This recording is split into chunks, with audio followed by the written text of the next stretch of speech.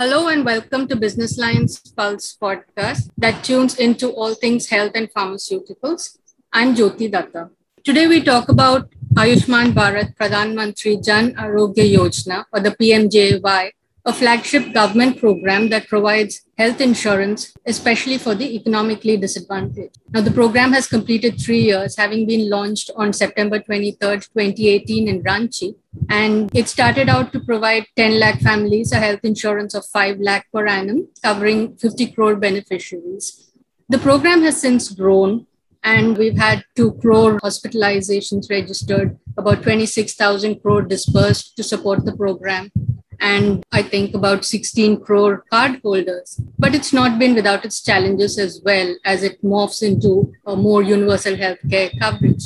To understand this journey, we speak to Dr. Arish Sharma, who heads the National Health Authority that implements this program, among many other things. Thank you, Dr. Sharma, for joining us. Thank you very much for having me on your platform. Doctor, you took over the reins of the NHA this January, and that was just ahead of the second wave in that sense. And we saw all that came with it, in terms of the difficulties and challenges hospitals had, patients had, pretty much baptized by fire, one would say, in a sense. Could you tell us about your experience and the challenges PMJAY went through in this time? As you know, I took over as the CEO of NHA, which implements PMJAY on 1st of February this year. And it has been about 7 months now that I've been here. And my initial, of course, one is that I have never worked in the health sector in my entire career. So it's a bit of a new thing, to learn about nomenclatures of diseases and the medicines and other kinds of things. But then I think I was lucky to have been assisted by a group of very professional colleagues who have helped me in understanding the program. And as you said in your introduction, we now have 10.74 crore families, which consists of 54 crore individuals. So that makes it world's largest insurance or assurance or largely health cover scheme. And we provide a coverage of 500,000, that is 5 lakh rupees per family per year for secondary and tertiary treatment. This does not cover the OPD. So for example, if you have a small minor fever or headache, that will not be covered unless you are hospitalized for some serious ailment. So that's one.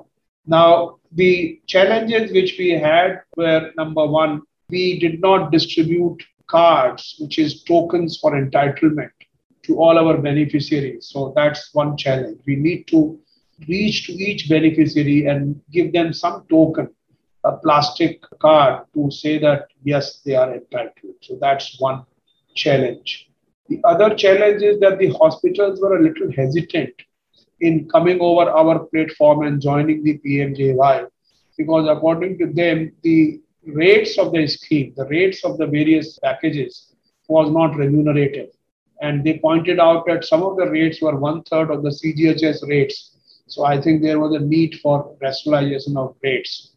That's another part. And linked with that rationalization was the need to increase the number of hospitals under the Ayushman Bharat empanelment. So basically, because unless you have the supply side straightened out, you just cannot create a demand because people will not have hospitals where they need to go. So that's another empanelment of hospitals. Another issue which actually came in the way of the hospitals empanelment was a high turnaround time in payment of their claims. So if I take more time than, let's say reasonable time of 10 to 15 days, then obviously hospitals feel that their money gets stuck and, they are not able to be reimbursed and they lose on the cash flow. So these were some of the important points which I had to deal with, and we have dealt with that. In terms of patient savings, have you been able to tabulate that? I think last year around, you all had said some 30,000 odd crore, but then the whole COVID challenge happened and things took a very difficult turn. So is there any figure on that? This is a treatment which is cashless. So patients don't have to spend even a single paisa from their pocket. So right. Long as it is within 5 lakh per thousand per family rate, which normally is the case in 95% plus cases.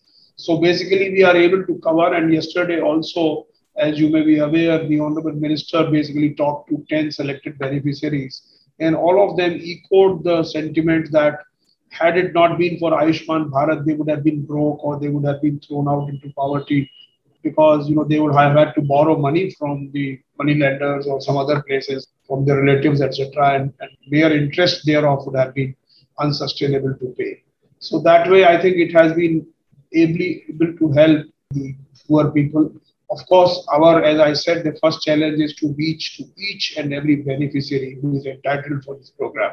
Because many times it may happen that we are not able to, kind of cover the entire beneficiaries, and some beneficiaries who they are entitled and they end up paying for their treatment because they did not really know about the Ayushman Bharat scheme or Ayushman card. Yes, in fact, that is something that I also find when we talk to patients. Either sometimes they don't know, or, when it comes to, say, chemotherapy and the recurrent payments that have to be made with each chemo, then, they run into some sort of difficulties there. But I think you're trying to have people at hospitals to try and explain what you call the whole Ayushman Mitra concept in terms of trying to get more people enrolled and understand the way it works. Yeah, we have done three things more specifically. We actually aim to facilitate the awareness creation, facilitate identification of beneficiaries, and also facilitate them at the time of the treatment. So one is that we have now started a scheme called Ayushman Aapke Dwar, which essentially tries to create as many cards of people as possible who are entitled for this scheme. So that's one part. We also have started recognizing the efforts of the NGOs or the civil society groups or individuals who are helping in this process. So we call them Ayushman Mitras. So after registration, you can become an Ayushman Mitra. And the whole idea is that then now you can get the cards created for people who are eligible, and they can give your reference code similar to, when you open a mutual fund account and they ask you who is your relationship manager and who is the person who has facilitated you. So once they give that kind of reference code of the Ayushman Mitra, similarly at the time of going to the hospital, if the Ayushman Mitra helps them in getting the admission and then they give the reference. So therefore, such references will constitute the actually service delivered by the Ayushman Mitra. And we will be able to provide him a certificate or some other small goodies or some kind of incentive to say that he is the person who has been helping the society and has known people to access the Ayushman Bharat benefits. That's number one. Number two, what we are also doing at the hospitals is that we are, especially for the public hospitals, we are appointing agencies who can provide us one person at the hospital whose job will be to ensure that anybody who comes just to inquire his details and see whether he is entitled for Ayushman or not. In case he is entitled, the person will be able to create his card immediately if he doesn't have the card, and then register him and then do everything possible to ensure that he gets a good treatment. Finally, he will be able to submit the claims to the authority, to state health authority. And once the claim is settled, he will get a fixed amount against that as a reward for him. So it becomes an incentivization scheme for that person. So this way, with a very small cost, we will be able to ensure that more and more people are able to take advantage of Ayushman Bharat, especially in the public sector hospitals. And public sector hospitals in turn will be able to get the reimbursement money, which they can use for their own infrastructure, for their own, improvement in the delivery of services. So this is the, second part which we are ensuring. So Ayushman Mitra, generation of more cards, and facilitation agency at the hospital. These are three steps which we are taking. We can spread the program much wider than what it is now currently. You've had about 2 crore hospitalizations till now. Now you're also looking at increasing that to 3 crore admissions, 50 lakh per year, from what I understand. What is the rationale behind that? No, there's no target-driven approach. Let me clarify this. We don't want to get strict just to increase our targets. That should be very clear to everybody. So the idea is that because we have not been able to cover every entitled person, the increase in coverage will obviously result in increase in the people availing these services. So that's the estimate which we are putting, not a target. I think there is a scope for sort of at least making this whole hospitalization at least twice, because there is a scope of identifying further 50% beneficiaries in the existing target group itself. So that being the case, I think we should be able to achieve that kind of numbers. But I certainly want to tell you that we are not having any target because we want everybody to be healthy and we want nobody should be admitted in the hospital. So that's our target is zero. But the question is that people do get sick, people do get admitted to hospital, people do have to spend money out of pocket, and we need to ensure that out of pocket expenditure becomes zero through Ayushman Bharat scheme. Also, Doc, you've also said that you're not very for these treatment packages, but at the same time, there's a revision of bringing in more diseases and illnesses under the whole coverage of Ayushman Bharat. So we had about 1,600 procedures that are being covered. So what is the way forward in terms of the whole HBP 3.0 as it is and the inclusion of more diseases under this? This is an incremental and continuous process. It is not some kind of discrete and one-time process. So as you know, new problems will continue to be identified which do not fall under any category of the existing health packages. Then we will continue to create new benefit packages. That's number one. And number two, what we are doing is this HBP 1 and HBP 2 and HBP 3.0 is actually a part of that same system of rationalizing the rates. We are able to keep the rates similar to or close to the market prevailing rates, rather than having them very unrealistic and finally no hospital accepting them. After all, our beneficiaries must also be treated like VIPs in the hospitals.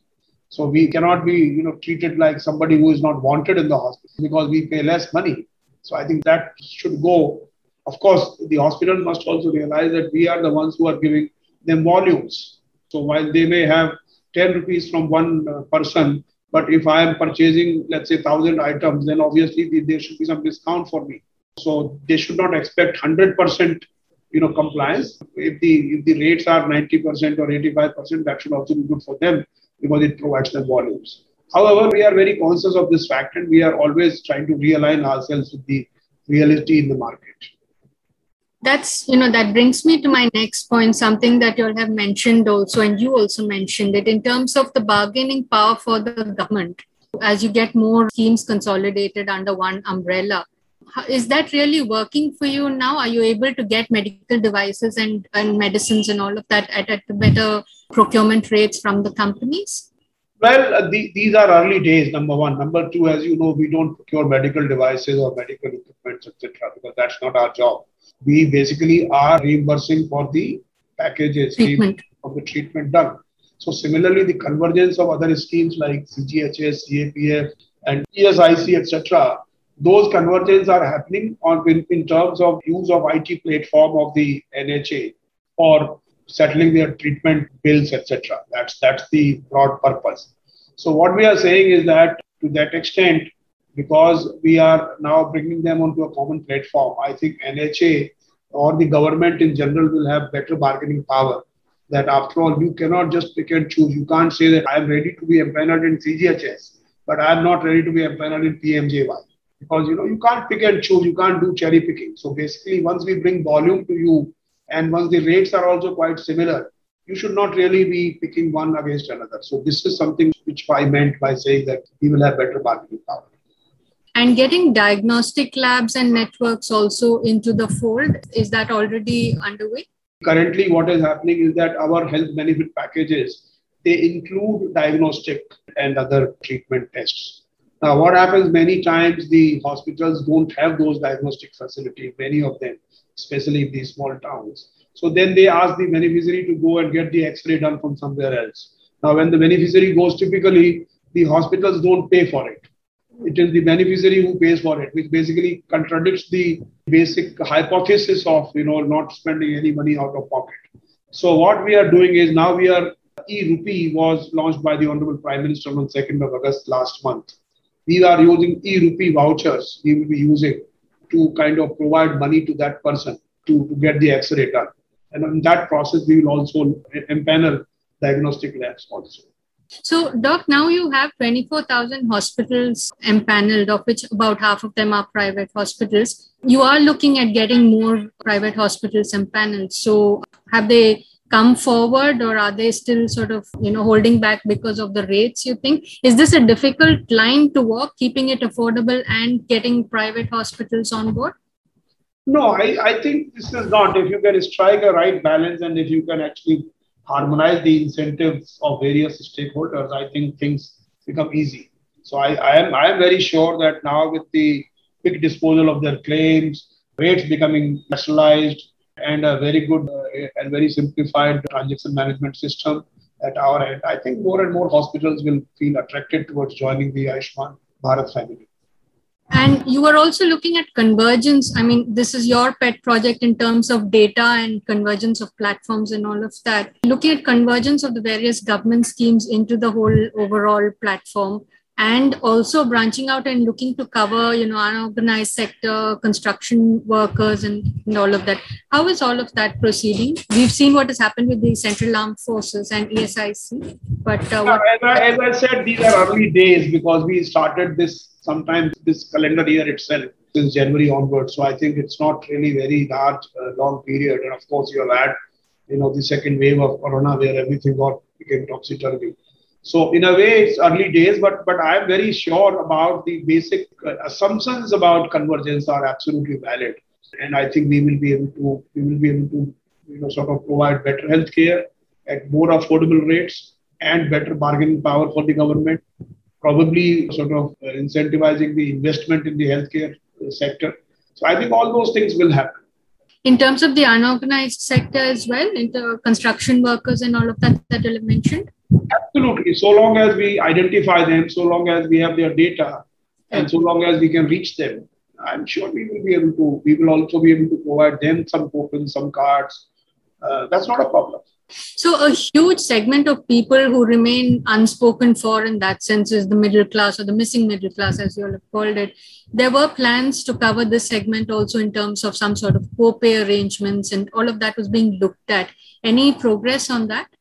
No, I will not be able to share any updates on that because this is something which is still at the ideation stage.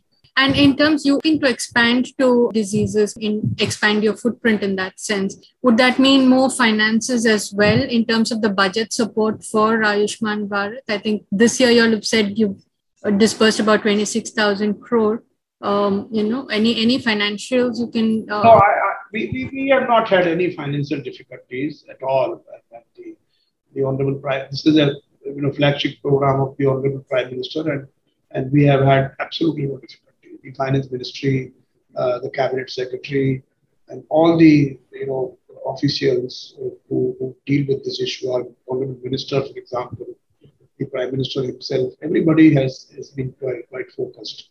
And yesterday, if you watched the Ayushman Arogya Manthan, the initial program or the launch of Arogya Manthan by our Honorable Minister, you must have seen how keen he is to ensure that we ensure that the poor people and the marginalized people do not have to spend anything out of pocket in case they have any catastrophic health event. One final question, Doctor, in terms of the journey towards universal healthcare coverage. So how are you proceeding towards that? I think these experiences we have had in the last 3 years, they will be a very important guide in actually firming up our strategy further. I will not venture to talk about the universal health coverage being undertaken by the NHA in somewhere in near future because that's a policy issue of the government. But I think we are able to improve the affordability, the access, and the quality of health.